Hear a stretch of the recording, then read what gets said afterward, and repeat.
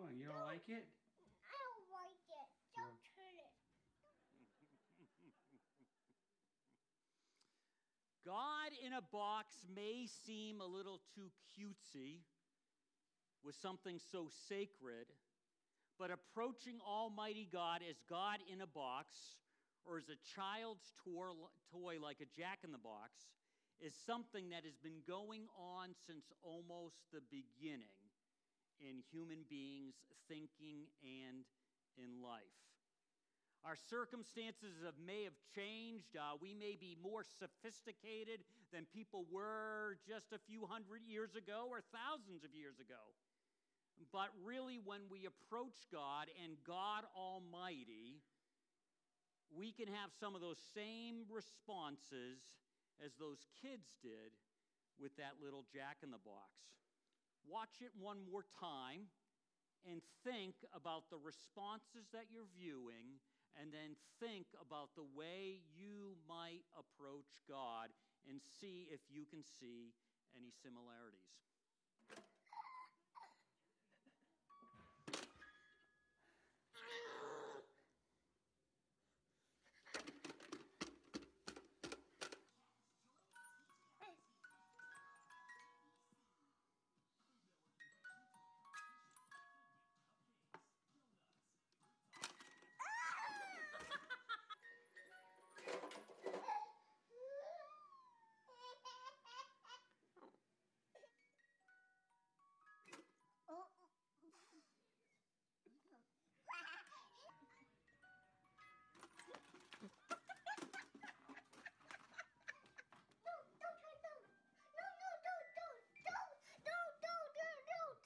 What's wrong? You don't like it?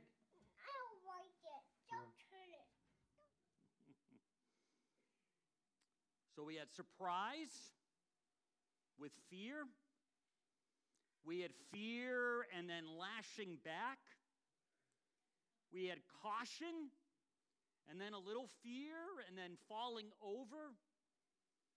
We had crying in the video. Ethan cries for a lot longer than that, but I cut that out. We have wonder. Then we have the woman just falling over. You would think she would have known that that was about to happen, but she seemed not to. And then the little boy, the last little boy, was probably one of the best responses to a jack-in-the-box. Some of us hear the music playing, think about coming into God's presence or being aware of God's presence, but we really don't want that. We don't want a God that really engages or speaks to our heart. We want one that we can keep in a box. Last week we started to look at the Ark of the Covenant as we're looking at Israel in the early days before Samuel becomes the leader. In the process of that, we're in a passage where Samuel seems to have disappeared. And we just, again, recapping and thinking about what the Ark of the Covenant is. We read in Hebrews, the gold-covered Ark of the Covenant. This Ark contained the golden jar of manna. Many of us know what manna is. That's the way that God provided for the physical food needs of the people while they wandered in the desert, wandered in the wilderness. Aaron's staff that had budded, if you know the story, there was some conflict, and God shows that Aaron is to be the leader in the high priest and all of that, and his staff buds. The stone tablets of the covenant, the 10 Commandments, we're familiar with that. Above the ark were the cherubim of glory. Remember, glory means recognizing God is at work. So when you and I glorify God, we're recognizing that He's at work. And God wants us to glorify Him and see Him in the grand things, the macro things, creation, and in the micro things in our own personal lives and our own personal hearts. So we glorify Him in so many ways, and some of it's just opening up our eyes, even as Mike referred to having the music connect with some of the themes and all of that. That is a reflection of God helping in the planning. So we recognize that and we glorify Him. We saw a couple pictures of what maybe the ark might have looked like. And I kind of joked, and nobody thought it was funny that you're not supposed to ever look into the ark. If you know from Indiana Jones and the Raiders of the Lost Ark, you would melt in a moment's notice. We remember that this is a time in Israel's history where they just don't have a leader. They're coming out of the judges. Then there's Eli and his two, we could say, wicked sons, and Eli kind of looks the other way. Samuel is dropped into the picture, Hannah, his mother. We talked about that earlier on in the fall. And so we continually see the people looking for someone to lead in their lives besides God. And we're going to see as we move through this, we're going to move up through Easter and then take a little bit of break and then come back to it. We're going to see that they're just longing for some kind of leadership in their life that they can actually trust. And the reality is all of us long for that too. We want somebody we can trust. When it comes to an election, we want someone we can trust. And we just see it over and over again. We were wired, we were designed to follow someone's lead. Some of us may not like that, but there's this hole in our heart. And we're going to say, as Christ followers, that spot can only be filled with God through a relationship that Christ provides for us. In a few moments, we'll celebrate communion, and we'll talk a little bit about that. So there's always this idea that we're seeking, and there's this hope for this future king. And even as we move into, and I'm going to remind you of this constantly, that David, we have Saul, then we have David, and then we have some other kings, Solomon, and etc. But David epitomizes the perfect king, has all the credentials, has all the heart, but he still lets everyone down. And we're going to find, as we have our human experience, as we look at the history of the planet, that our leaders, to some extent, even the most best that can be offered to whatever context it is, will let us down because they're not perfect. So that sets an appetite, a hunger for a perfect leader, a hope for a future king. And our hope for the future king, as Christ falls, is Christ himself. So we look to that and we hope to that. Now, when we look at a passage that really was taking place, we would say around 3,000 years ago, some of us may say, what does that have for us today? And the history, even the Newer Testament is old. It's close to 2,000 years in places, 1,900 years. So these are old, ancient documents, and there's something different about these than other maybe sacred writings that others may hold to it. We would say that this is the Word of God. It doesn't contain the Word of God. It is the Word of God. Not when you read it and it tugs on your heart, that makes it God's Word. It actually is every word inspired by God. God used people to write it, and we have this. We may not understand it all, and that's fine, but we understand enough to have a relationship with God through Christ, and we understand enough to live a glorifying life, a pleasing to God, not to, again, to earn His love, but to show that His love is transforming our heart, changing us. Paul writes about this in Romans when he says, whatever was written beforehand is meant to instruct us in how to live. The scriptures impart to us encouragement and inspiration so that we can live in hope and endure all things. That little last phrase there bothers me. So it's not just so life is going to be wonderful, but there's this piece where Scripture helps us endure. We sang a song about temptation. Scripture, leading by the Holy Spirit in our lives, can help us navigate through the ups and downs of life. And the Older Testament, the Newer Testament, which is still pretty old, all of that speaks to us. And Paul says, look at it, study it, learn what is going on there. See how God shows up. Yes, there's different ways, law versus grace, and you have to be a student of the Scriptures. This just doesn't come by cracking the Bible up and guessing at what it means. We need to be students of the Scriptures, wherever we're at, whatever stage of life. So this hope, and it helps us endure everything. Verse 5, to me, is very powerful. It says, now may God, connecting with verse 4, the source of great endurance and comfort, grace you with unity among yourselves, which flows from your relationship with Jesus, the Anointed One. And we need to remember that one of the byproducts, one of the fruits of the Spirit, one of the ways that we see that God is showing up in our lives is the way we, as Christ followers, get along with each other. This is crucial. Crucial. If we're not getting along, this isn't a word I'm making up. It's an unglorification of God. God's glory is that we, from all different walks of life, different experiences, different limps, because we all have a limp. We all have some things happen in our life. With all of this, when we all put it together, we get together as a group of Christ followers in a local assembly. It's supposed to show up that we have unity in the sense it doesn't mean we're all clones, but we're all moving in the same direction. And it shows that our relationship with Jesus is flourishing. Earlier on, we talked about husbands and wives. We saw that our prayer life is affected when our relationships with our spouses aren't right. That doesn't mean they're going to be perfect, but it means they're moving in a right direction. So this idea of connectivity, unity is so important. So when you and I take the Older Testament, take the Newer Testament, learn how God worked and how we're to respond to the different circumstances, that timeless truth, there should be one apparent wow moment that others see unity in us as we work together because of our relationship with Jesus, the Anointed One. So, with that all said, we're in a moment of history where the Israelites lost one battle, lost thousands of guys, and then they, as we saw last week, get their lucky rabbit's foot, the Ark of the Covenant, representing God's presence, but there needs to be a heart engagement, and they march that out without ever asking, what's wrong with us? What did we do? They just think, wow, we get this lucky rabbit's foot, bring it out, we'll win.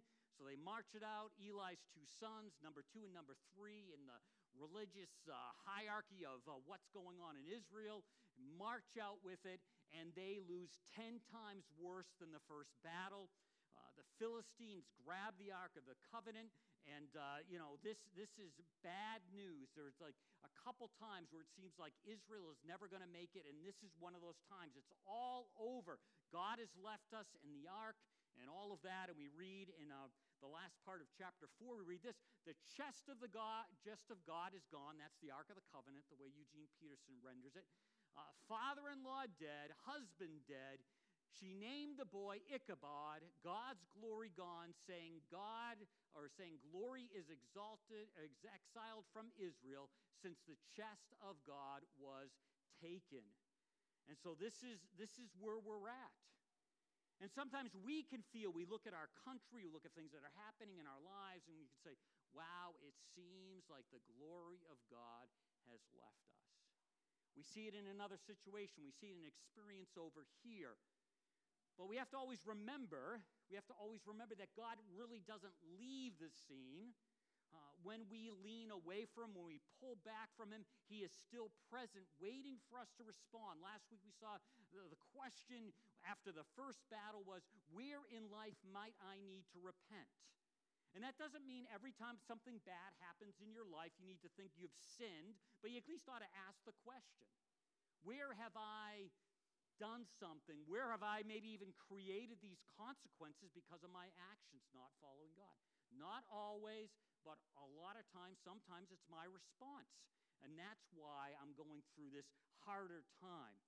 So when it comes to thinking about God in Israel and thinking about God in our lives today, we need to remember when it seems like God has been defeated, he really hasn't been defeated. When God's people are defeated, it doesn't mean God himself has been defeated, because God cannot be defeated. So no matter what happens on the planet Earth in 2023, no matter what happens in Ukraine, no matter what happens in China and Taiwan, no matter what happens in our own country when we watch seeing people just do horrendous things to each other. We see a court case this week that just captivated a lot of the nation, and we go, how could a husband do that? And all these kinds of things. There's just countless things, and it seems like God's influence has been defeated. We need to realize that that's not true. That's not true. If you track history of Israel, you're going to see that there's ups and downs and a lot of downs. So don't walk away from a story thinking God's defeated. That's what Eli's daughter-in-law was thinking, and you can't, in a sense, blame her. So So we're going to pick up in chapter 5.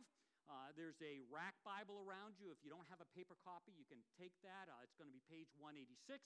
We also suggest that if you have an electronic device, you download the YouVersion app. It's free, and then you can have that with you wherever your phone is or wherever your tablet is, computer. That's a really fantastic thing to have a part of with you wherever you go. So, verse number 1. After the Philistines had captured the ark of God, they took it from Ebenezer to Ashdod.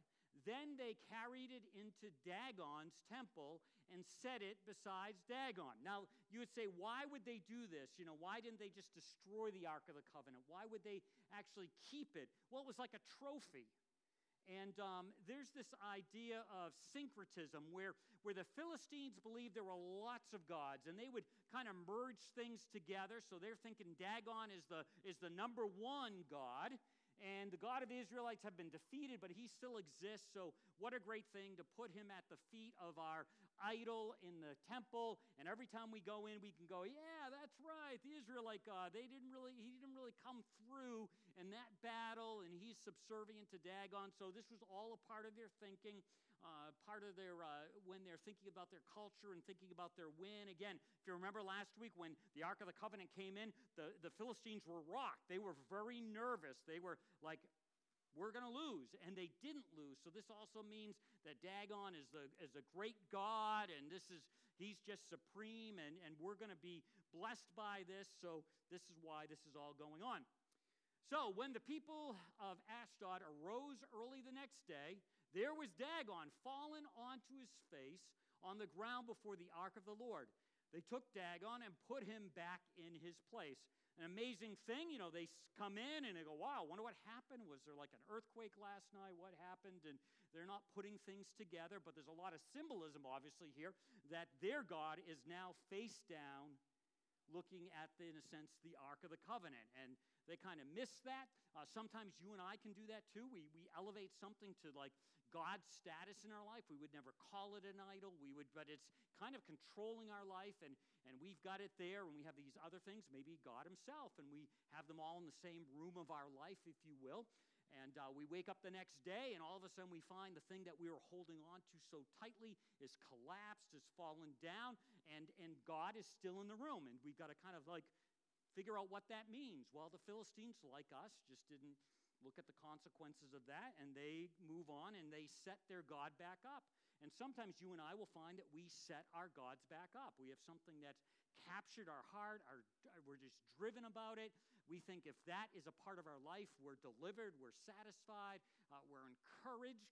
And so we have that thing, and all of a sudden we find it's not meeting our needs, it's not coming through to us. So rather than go, whoa, wait a minute, maybe I've taken my eyes off the real God, the only God. We don't think that. We set it back up, we prop it back up, and we start kind of like serving it with our life. The things, the resources of life are all going to this one idea, this one concept in our life, and we're kind of focused on that even though it fell over and it didn't satisfy. So we move on. But the following morning when they rose, there was Dagon fallen on his face on the ground before the ark of the Lord. His head and hands had been broken off, and they were lying on the threshold. Only his body remained. That's key. In battles, when the other opponent force lost, often they would cut off their hands and make them ineffective. Sometimes they'd cut off their hands and obviously cut off their head, and that would kill them, but they would do this as a showing of victory. So again, here the Philistines are going, wait a minute, yesterday, did you catch a breeze early in the morning that blew through that knocked him out? No, was there no? But this is wow. And again, sometimes you and I can be a little dense, have a little bit of a hardened heart, and we see things that we're trusting in falling down in our lives. We're saying, if this only happens, then I'll have satisfaction. And it doesn't work that way. And yet we continue on. So here we have that is why to this day neither the priests of Dagon nor others who enter Dagon's temple at Ashdod step on the threshold. You ever watched little kids play like the lava game? I love the lava game. I've One, Aubrey comes in a lot of Sundays, and we're having this conversation about, did you step on any lava and all this kind of thing, and, you bounce around, and, you don't step on that. And this is what's going on. They won't step on that any longer because of what happened to their God. It's just kind of like in their mind, burned into it. When the people of Ashdod saw that this was happening, they said, the ark of the God of Israel must not stay here with us. They're finally starting to put it together. Because its hand is heavy on us and on Dagon, our God. And it's just, they're seeing it. They're seeing the heaviness of God's hand on them, but they're not responding to God. If you read through the Older Testament, you're going to see that sometimes we look at the Old Testament and we say, wow, they're just focused on the Israelites and no one can join the party. But if you read through very closely, you're going to see little verses that say if somebody outside of Israel, outside of the 12 tribes, wants to kind of get on board with the God of Israel, there's an on-ramp to that. Every once in a while you see it. And this is a moment for the Philistines. They can either say, wow, there's something to this God. They don't see that. They just say he's heavy on us, and they're going to push him away. And sometimes you and I miss opportunities where God's hand is heavy on us. And we have a moment to decide, do we move towards him, or do we move away from him? Or we let him go. And maybe even this morning, you're looking at life, and you could say, wow, the Lord's is heavy on me.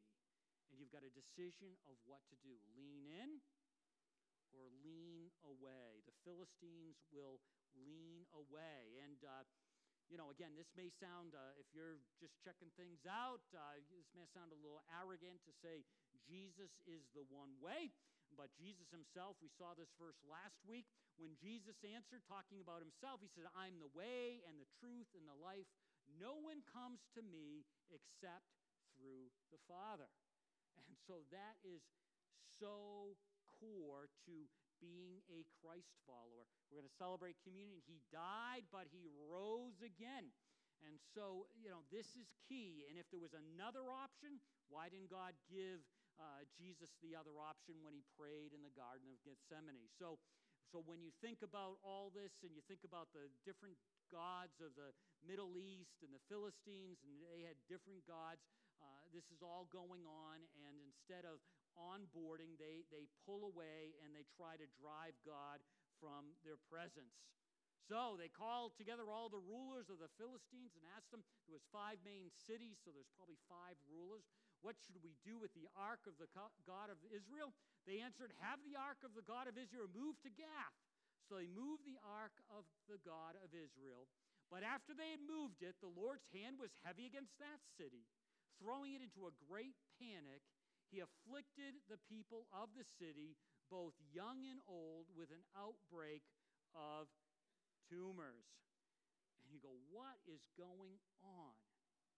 God is saying, hey, I'm not going to be captive. I'm not going to be a God in the box that you could just pull out and use at your pleasure. You may do that with your gods, Philistines, but that's not who I am. I am the God, and it throws the city. They see the connection. They see the connection. Sometimes the consequences in our lives is because we're pushing God away, and the way we push God away is not responding to life through the way he would like us to view life. And so we have a different operating system. And so consequences just heap up, and the Lord is heavy on us. And he's not heavy on us to kind of crush us. He's heavy on us to wake us up. Sometimes you have these conversations with someone whose life seems to be spinning out of control. And sometimes the comment will go, not in a judgmental way, but you'll say, when are they going to hit rock bottom so they'll change? And that, in a sense, is a joy when they change. It was a joy when you changed. When God's hand was heavy upon you, and you said, I need to give God a second look. I need to give God a second chance, a third chance, a fourth chance, or whatever chance. Rather than saying, God, I'm just mad at you. I'm just going to run the other direction. The Philistines do that. we're going to see as Israel, eventually they lean into God, but this idea of when God's hand is heavy on you. Sometimes I have to ask myself, how bad does the pain have to get in my own life for me to actually wake up and change? It's kind of, it doesn't make sense. Do I have to really be just upset and have anxiety and anguish and just feel super empty because I'm just ignoring God, even though as a Christ follower, as a pastor, I'm going through all the motions? How far do I have to go till I really wake up and re-engage? And that's a question we have to ask regularly. That's one reason it's good to celebrate communion once a month, or whenever we do it basically once a month, because it reminds us to reset our lives, and just maybe, we will, in a sense, not have to have God's hand heavy on us to reset.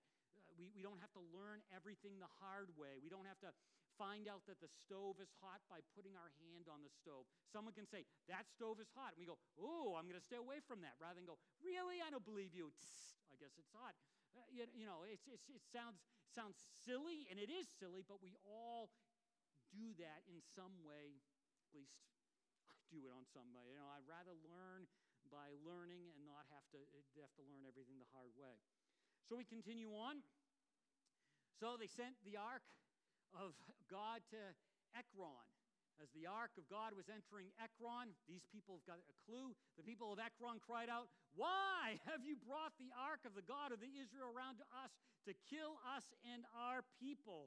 Again, it's amazing. They're not having it, but instead of leaning in, they keep leaning away. Back to that idea. How bad does it have to get for us to lean in rather than lean away? So they called together all the rulers of the Philistines and said, "Send the ark of the God of Israel away. Let it go back to its own place, or it will kill us and our people. For death has filled the city with panic." God's hand was very heavy on it. Those who did not die were afflicted with tumors, and the outcry of the city went up to heaven. And they're not up to heaven instead of God. They're just besides themselves, and they won't take the right step. At least they'll get out of God's presence, if you will. And some of us have done that, right? Some of us have been reading a book, reading scripture, going to church, listening to this person, and we know they're right on, and God's hand is heavy on us, not to crush us, but he wants it heavy on us so he can flip it over and lift us up. And we just stay arm's length distance. We hear something, we back off. We're not ready to, in a sense, have that kind of repentance, that kind of change of heart show up in our life. And again, as I'm even speaking this right now, I'm going, wow, where in my life right now is God's hand even just lightly on me? It hasn't even gotten heavy on me, and I'm just not paying attention. How far, how low do I have to go before I respond positively to God's presence? Now, this whole idea of idols, you can read it in Exodus 20. It basically says, don't put anything or anyone above God. This is the beginning of the process. If you get this right, Jesus says it this way: love God, then love others. But if you love God, you won't have idols in your life, concepts, ideas, possessions, relationships that you're looking to satisfy that hole in your heart. That's an idol. And when you have those kinds of things, it just changes everything around. A little definition today: an idol includes anything or anyone loved more than God, wanted more than God, desired more than God, treasured more than God, or enjoyed more than God. Sometimes I have to ask, what steals even my time to spend time with God? Just the other day, some of you are aware of this, we have this super issue in our house about a chair and where it should be. Should it be in my office? Should we get another chair? I don't have pictures for you today, so you got to spare you that. But the other day, I was thinking about, I know we need to get these like lazy boys that have a low back and they could fit here and this kind of thing. And all of a sudden, I started thinking about that. And at the same time, it was the moment where I was supposed to spend my time with God.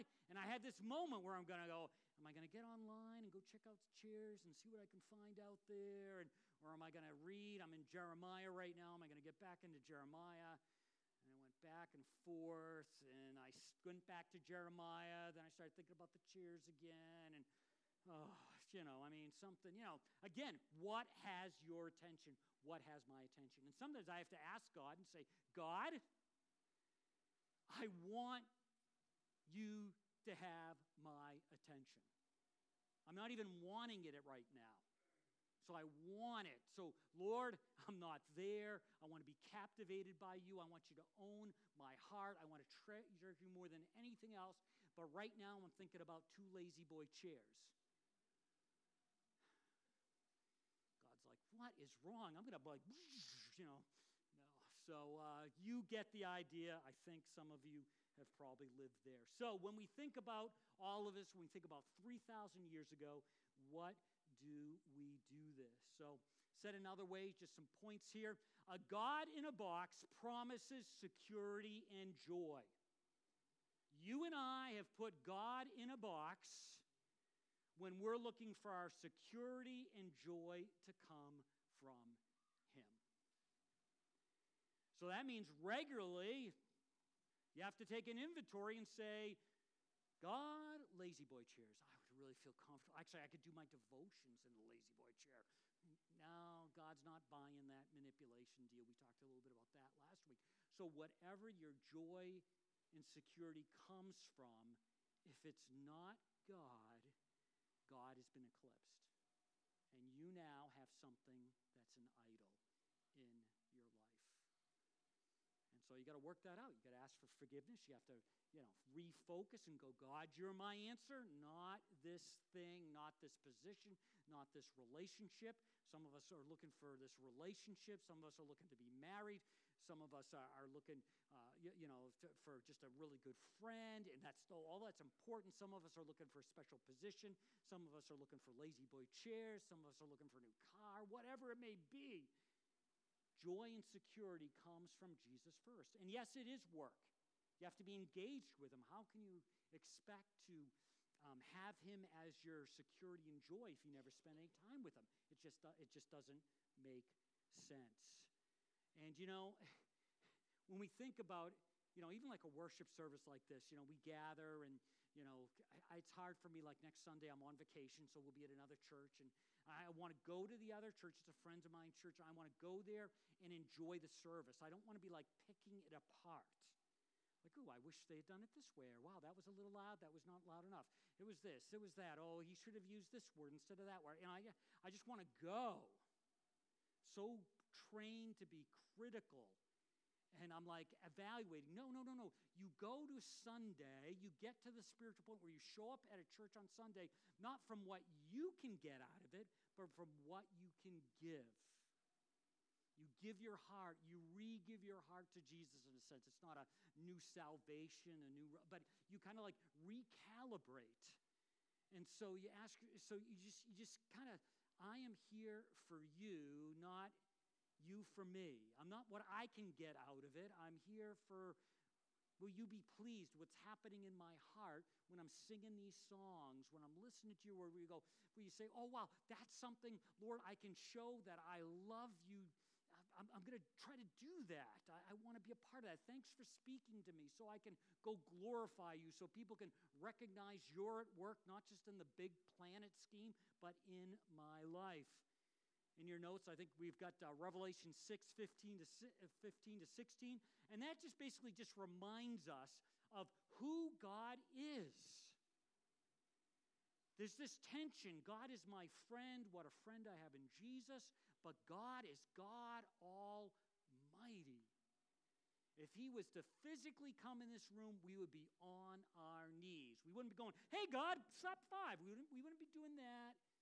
He is God Almighty. And if anything, our brand of following Christ often downplays the glory and the majesty and the awesomeness of God Almighty. We downplay it. He's our friend. Yes, He is, but He's God Almighty. There's no refuge from this awesome God except the refuge that is found in this awesome God. That Revelation passage talks about people rejecting God, leaning away from him, but they're so struck by who he is that they want the walls, the rocks, the mountains to fall in on them because he is too awesome for them to even be in presence with him, even at the same time while they're rejecting him. Don't understand that. Thankful that Jesus spoke to my heart and I responded. Can't imagine rejecting Jesus, even when he's in the flesh, if you will, to say, no, I'm not following you. And that's what they do. But when you and I think about the awesomeness of God, there's no escaping him, but escaping to him. A God in a box needs defense and support. Sometimes you and I will find whatever that item is, we start supporting it. Dagon was set back up. And so whatever that concept is, maybe it's the desire of appearing successful.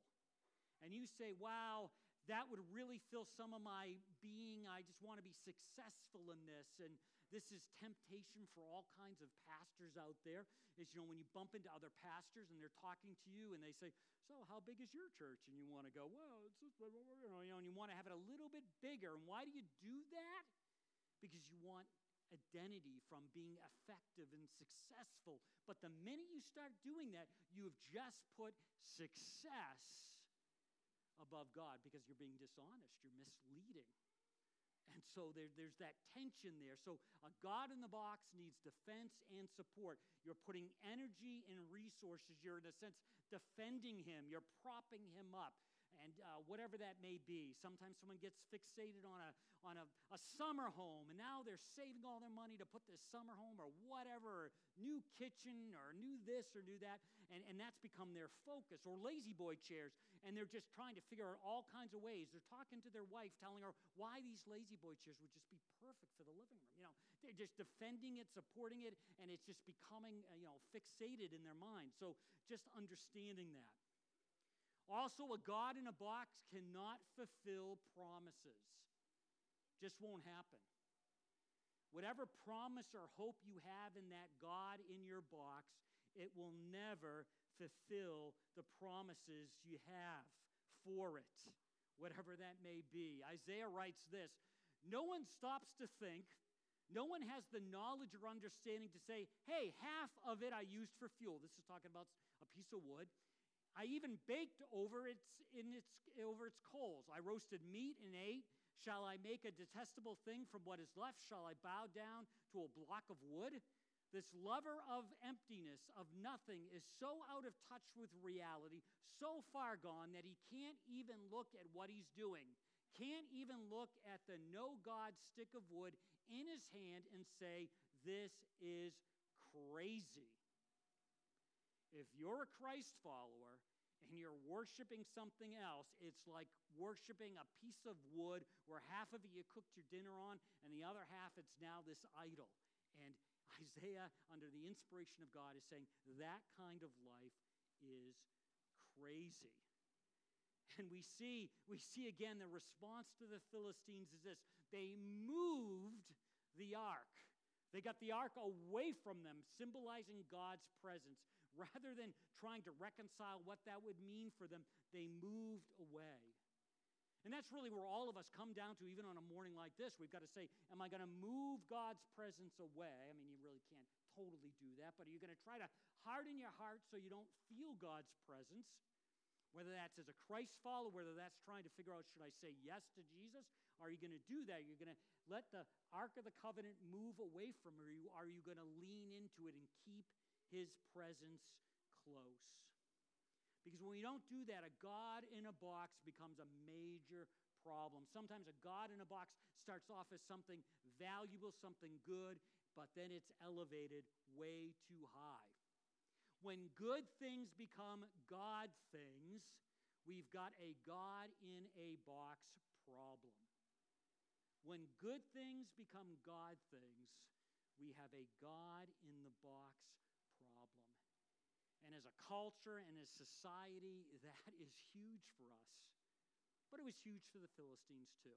It was huge for the Israelites, and they were around God all the time. They were his chosen people. Yet they looked at God being in a box, something they could pull out when they needed him, and when they didn't need him, they could ignore him. And we've got to be very, very careful about that. In Philippians, we read, we see this Dagon God bowing, in a sense, at the feet of the Ark of the Covenant, which is very symbolic of bowing at God. But the reality is, everything in creation, every human being, and you may say this is pretty arrogant to say, but Paul writes it under the inspiration of God, will take a knee. The question is, will you bow in this chapter of the life, or will you wait till you have to bow? And bowing in this chapter of life, taking a knee in this chapter, ensures eternity. Waiting to bow because you have to, because he's God Almighty, will not. You won't be with him for eternity. At the name of Jesus, every knee should bow in heaven and under earth, and every tongue acknowledge that Jesus Christ is Lord. It's coming. Someday, that will be the reality, whether you bow in the here and now or you wait. Whether you bow in the little things or wait. When good things become God things, we've got a God in the box problem. So I challenge you this morning, as we celebrate communion in a few moments, we'll recalibrate. Communion is just not something we just throw in, but it's great to remember what Christ did for us and our response to that. And for some of you, you may have never placed your trust in Christ. And yes, there is a demand. You have to repent. You have to change your actions, not to earn his love, but you repent because you want to celebrate his love. If it doesn't touch your heart, it hasn't touched your heart. If it has touched your heart, there will be an expression on the outside of your life, outside of my life. So I challenge you to say yes to Christ. Let's pray. Heavenly Father, we just thank you for your love for us. Words cannot express who you are, your awesomeness. So this morning, in this moment, we really do want to take a knee to you. We want to acknowledge your Son. We want to bow. We want to surrender to him. And we want that to show up in the way we live. Not to earn your love, but to show that we've experienced it. That you are the God in the center of life. You are God Almighty. So help us to do that. Help us to do that whatever age or stage in life we're at. Some of us have just traveled long miles to even get to the place where we're sitting listening to a message. And I pray that your grace and your mercy would be upon that person and they would be able to lean into you. And for those of us who have said yes to you years ago, we ask that we would keep saying yes to you daily. And sometimes for us it needs to be a minute-by-minute thing of saying yes to you. We thank you for your compassion. We thank you for your patience. We thank you for your love.